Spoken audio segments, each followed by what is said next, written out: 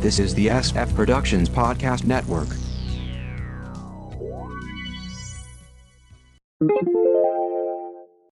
How I Got My Wife to Read Comics, Episode 542.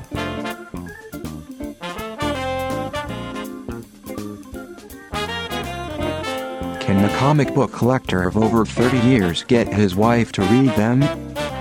Will she let him keep them? Learn more in this podcast. Let's go to the comic book lounge with Mindy and Mark. Crisis on Infinite Lois's, a Kent family reunion, the Terrifics tap out on paper, Johns is too busy on Stargirl to get his own comic out, Buffy and Cordelia sitting in a tree, the return of Gary Seven, and distribution wars, they have begun. This is How I Got My Wife to Read Comics for Sunday, June 7th, 2020. I'm Mark. And I'm Mindy. Just a reminder, you can go to sfpodcastnetwork.com to get the feed, other SF podcasts and blogs, or you can subscribe via your favorite podcast catcher and maybe leave us a review somewhere. You can email sfpodcastnetwork@gmail.com, like us at facebook.com/sfppn, follow us on Twitter @sfppn, check out tumblr.com/blog/sfppn, or call us at 614-321-9737.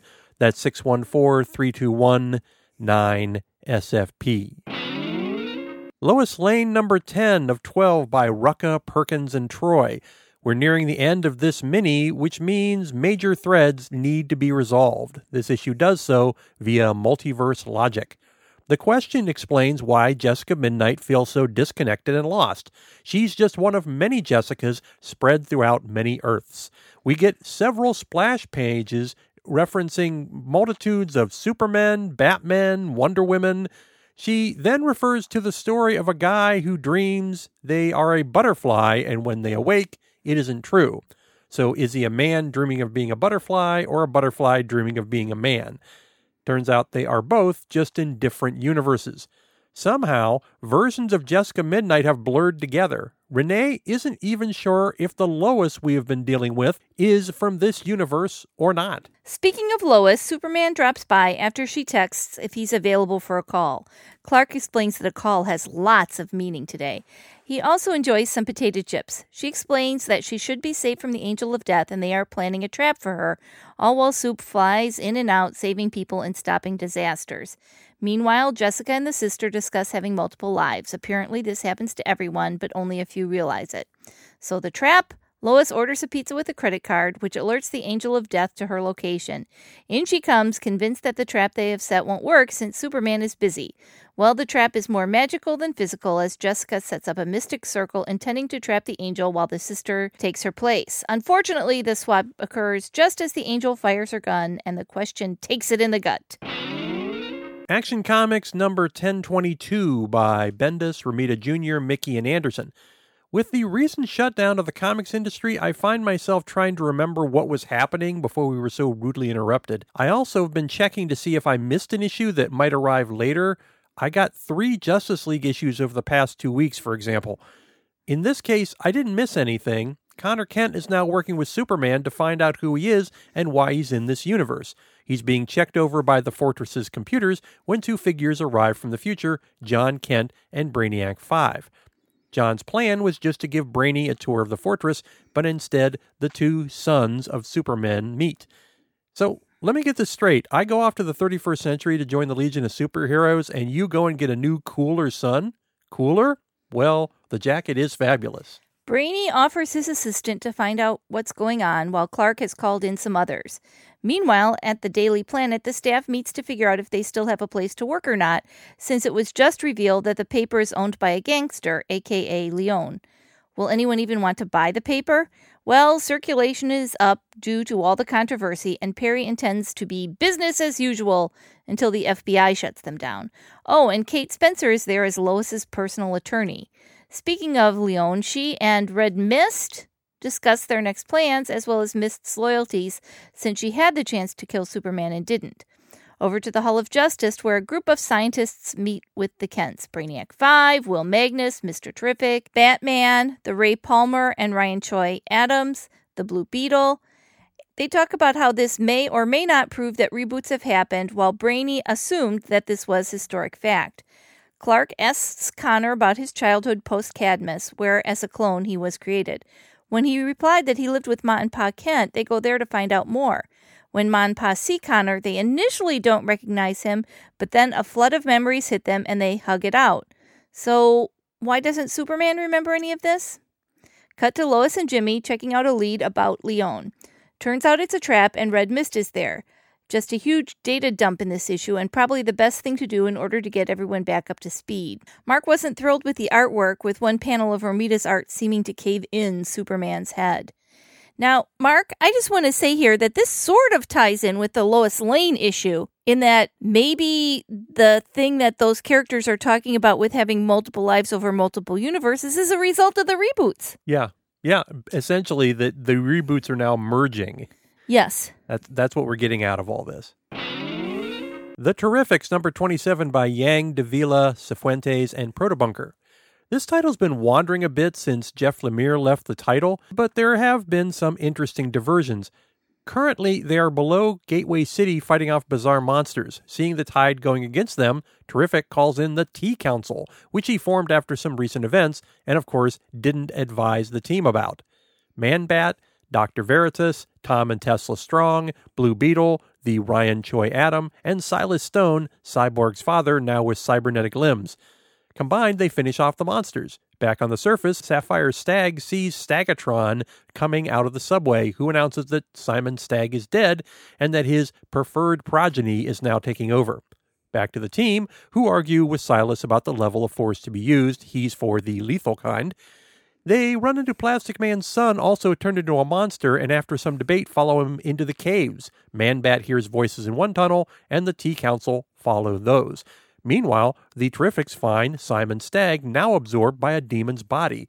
That's who's causing all this. Simon realizes that they share control of the demon's body, and he holds it in place while the Terrifics attack. They manage to pull Simon out, but the demon skewers him before dying. The team returns the body back to the surface. Now, this all sounds exciting, but this is the final print issue of the series. DC decided to publish the final 3 issues as digital only. Sorry, not interested. Mark, do you think that maybe DC really is getting away from distributing these just to make graphic novels of them later? Well, I think we're going to talk about that in a minute, but absolutely. Okay. Shazam, number 12 by Loveness, Peterson, and Atiyah.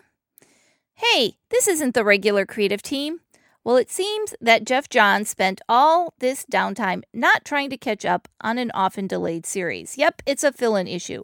It takes place before the series began, which means there's only one Shazam, that being Billy Batson. He's with Freddie Freeman, and they run into a crocodile man, basically a crocodile wearing a business suit. Billy says the magic word and makes quick work out of the villain. Freddie wonders if Billy is doing all he can do considering his power set. Billy, being a kid, takes this as an affront and goes to Gotham to team up with the Caped Crusader. Instead, he runs into Scarecrow and, of course, gets a dose of his fear gas. Batman arrives to find Shazam going wild and takes him down by telling him to use the fear of failure as a motivator.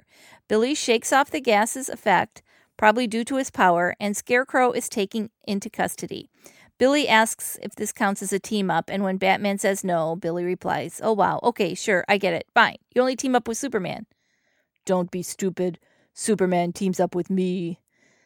That counts as a team-up, totally counts. A cute story which could have appeared 10 years ago or 10 years from now. It makes absolutely no sense that DC didn't coerce Johns to buckle down during this crisis and catch up. Buffy the Vampire Slayer, Every Generation number 1 from Boom Studios by Magruder, Knight, Beam, Garcia, and Yarsky. This one-shot may or may not be in continuity from the main series. Buffy is back at the Hellmouth and finds what may be a helpful demon named Agog. At least he doesn't attack her, curious that she's done so well so far. A quick cut back before she went down, she's arguing with Cordelia and Giles that she should go down there alone. Now, why this may not be in main continuity? Buffy and Cordelia are girlfriends. It's clear they're in a relationship, which is, I believe, totally new for the franchise. Yes. They argue that Buffy needs to let them help her, but she refuses and runs in alone. Back to the Hellmouth, where she finds the Hell Mother and they duke it out. Buffy appears to die, but wakes up to see Agog watching her. He tells her she's wasting her time, but Buffy runs off to fight again. What I got from this, Mark, was that this was something that was rerunning over and over and over again in different iterations, and that she was going to go in again and not kill the Hell Mother and then come back out, and that this just might be an echo or something of what was going on in the main continuity with different, like, Buffy iterations going on. There are also 2 stories about other Slayers throughout history, a Filipino version in 1910 and an Irish one in 1947. The first one successfully fights off a demon, while the other dies to stop vampire nuns. This device has been used in other one-shots, and I'm kind of surprised they don't just make this a backup story in the main comic. Me too. Star Trek, Year 5, Number 11 from IDW by Lancet, Kelly, Thompson, Keene, and Kirchhoff. This is another title that we had to confirm that we didn't miss an issue. Who comes into the narrative but Gary Seven, who originally appeared in TOS episode Assignment Earth. He's basically Doctor Who, a man who can travel through time, has a female companion, a cat woman named Isis, and uses a pen-like device to do whatever the plot needs it to do. In fact, there is debate that Roddenberry based Seven on the Doctor, although the series had not jumped the pond by that point. But it's not like Gene wouldn't have heard about it. Anyway, Seven has returned. Apparently 80 years have gone by in his continuity, and he's been sent to the Enterprise to destroy it? Meanwhile, Kirk and Spock discuss the events of the first contact in recent issues. Spock is convinced he did the wrong thing, throwing his civilization into civil war, while Kirk tells him he chose the best of multiple bad options. In engineering, Scotty and his team, along with the Huru, make final adjustments to a spacesuit designed to allow the Tholian to move about the ship. Seven pops in and takes over engineering, but is attacked by the Tholian. The rest of the issue is about moves and countermoves, with Kirk evacuating the entire crew to the surface of a nearby planet. Who knew the Enterprise had so many escape pods? Seven and Isis appear to kill multiple crew members before that happens, though. In the end, Kirk and Seven meet on the bridge, still under Kirk's control. The next issue shows a shadow of someone being shot in the head, with the Enterprise placard getting hit with blood. Well, we know Kirk doesn't die, so... Well, we've got yet another seismic shift in comic book news. DC announced on Friday that they were severing their partnership with Diamond Distributors, going exclusively with 2 companies that did not exist 2 months ago. Lunar Distribution, aka DCBS, the largest mail order company for comics in the U.S., will handle West Coast orders, and UCS, aka New York's Midtown Comics, will handle the East, although it's not clear that those territories are exclusive. It's also not clear how non-U.S. orders will work. Penguin Random House will handle the bookstores, apparently. All of this is going into place almost immediately, with books shipping the week of 6/30 coming from those new sources. Now, there's a boatload of questions yet to be answered. What happens to comics between now and 6/30? What happens to comics already shipped to Diamond for future distribution, including Batman number 92 with a huge print run due to a new character? What about the comics that were halted and that Diamond was going to add to new orders over time? Will the local comic shops get as good a deal on comics with the new distributors? Won't Midtown Comics have an enormous advantage over their competitors? It's as if a McDonald's bought their beef from another McDonald's. What will the other publishers do in response? Will Diamond survive without the number 2 publisher? Well, we've already heard from our LCS, Pack Rat Comics. They just pulled all DC titles off the wall, with plans to only sell DC to Pull subscribers going forward. I have just canceled the bulk of my DC titles on that Pull account, with plans to concentrate on indie titles and publishers. I don't want to reward DC any more than I have to. We're still figuring out how this will affect the podcast, but you should expect format changes at least. Now, I put out a long screed about all this on the blog. It will be very interesting to see what happens. I think you've predicted that DC is going to get out of the floppy business entirely. Yes. And this is what we referred to earlier when we said maybe they're just going to go all digital and only publish collections. Yes, absolutely. I think it's going to go to all trades in terms of paper product. It's going to be trades. Although, frankly, are people going to buy trades when otherwise they're buying digital?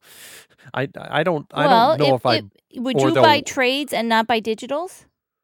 It's possible. But, then you just buy the story arcs you were interested in, not everything. Yes. But really, in a certain thought, they have to keep publishing, at least like Wonder Woman. Absolutely. That's a very good point. Because they'll lose the rights. Right. Yeah, So, for those who aren't aware, DC doesn't actually own the Wonder Woman character. They have a ongoing agreement with the comics creator. Part of the agreement is if DC stops printing a Wonder Woman book, the rights revert back to the creator's family. so I wonder if it's actually printing or if it's Does it count if it's digital? digital and then they print the collection. I think I would guess that would count. But I'm sure they're looking into it. Yes. And this is just a major event in comics. We're looking at something, and I don't want to go too much into this because I go into it in the blog, but basically this is a mirror of what happened in the late 80s when Marvel decided they wanted to control the distribution, so they pulled away from everybody, the other distributors, and went with a company essentially they created or they brought from a regional to suddenly a national company, which failed miserably. For months, you couldn't get Marvel Comics in most of the country. But maybe that's what DC's aiming for. So, Yep. But we'll see. We shall see. Well, before we get out of here, it's time to play America's fastest growing new game show. Guess who's on the cover of Entertainment Weekly? Except we don't have an Entertainment Weekly this week, Mark. We should have, but we don't. Well, because we had to make some changes in light of Entertainment Weekly becoming Entertainment Monthly. So let's bring out the big newsstand. No whammies, no whammies, no whammies. Let's get a magazine that hasn't already been shut down and stop. Oh, it looks like it's TV Guide again, Mark. Okay. Are you ready? I'm ready. All right. It's TV related. It is TV related. And is it one show represented on a cover? Yes. Okay. Is it a show on broadcast? No. Is it on cable? No. Is it on streaming? Yes. Is it on Netflix? Yes. Is it genre related? I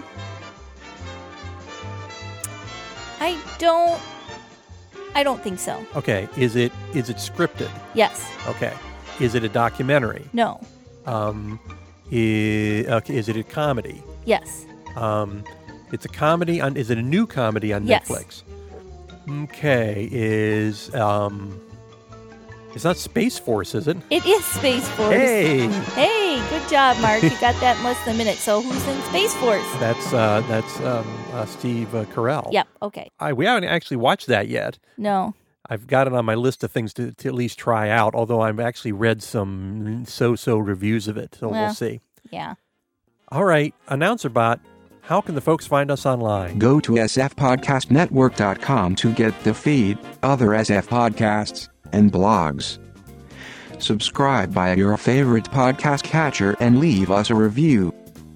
You can email sfpodcastnetwork@gmail.com.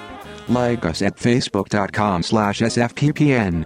Follow us on Twitter at sfppn. Check out tumblr.com/blog/sfppn.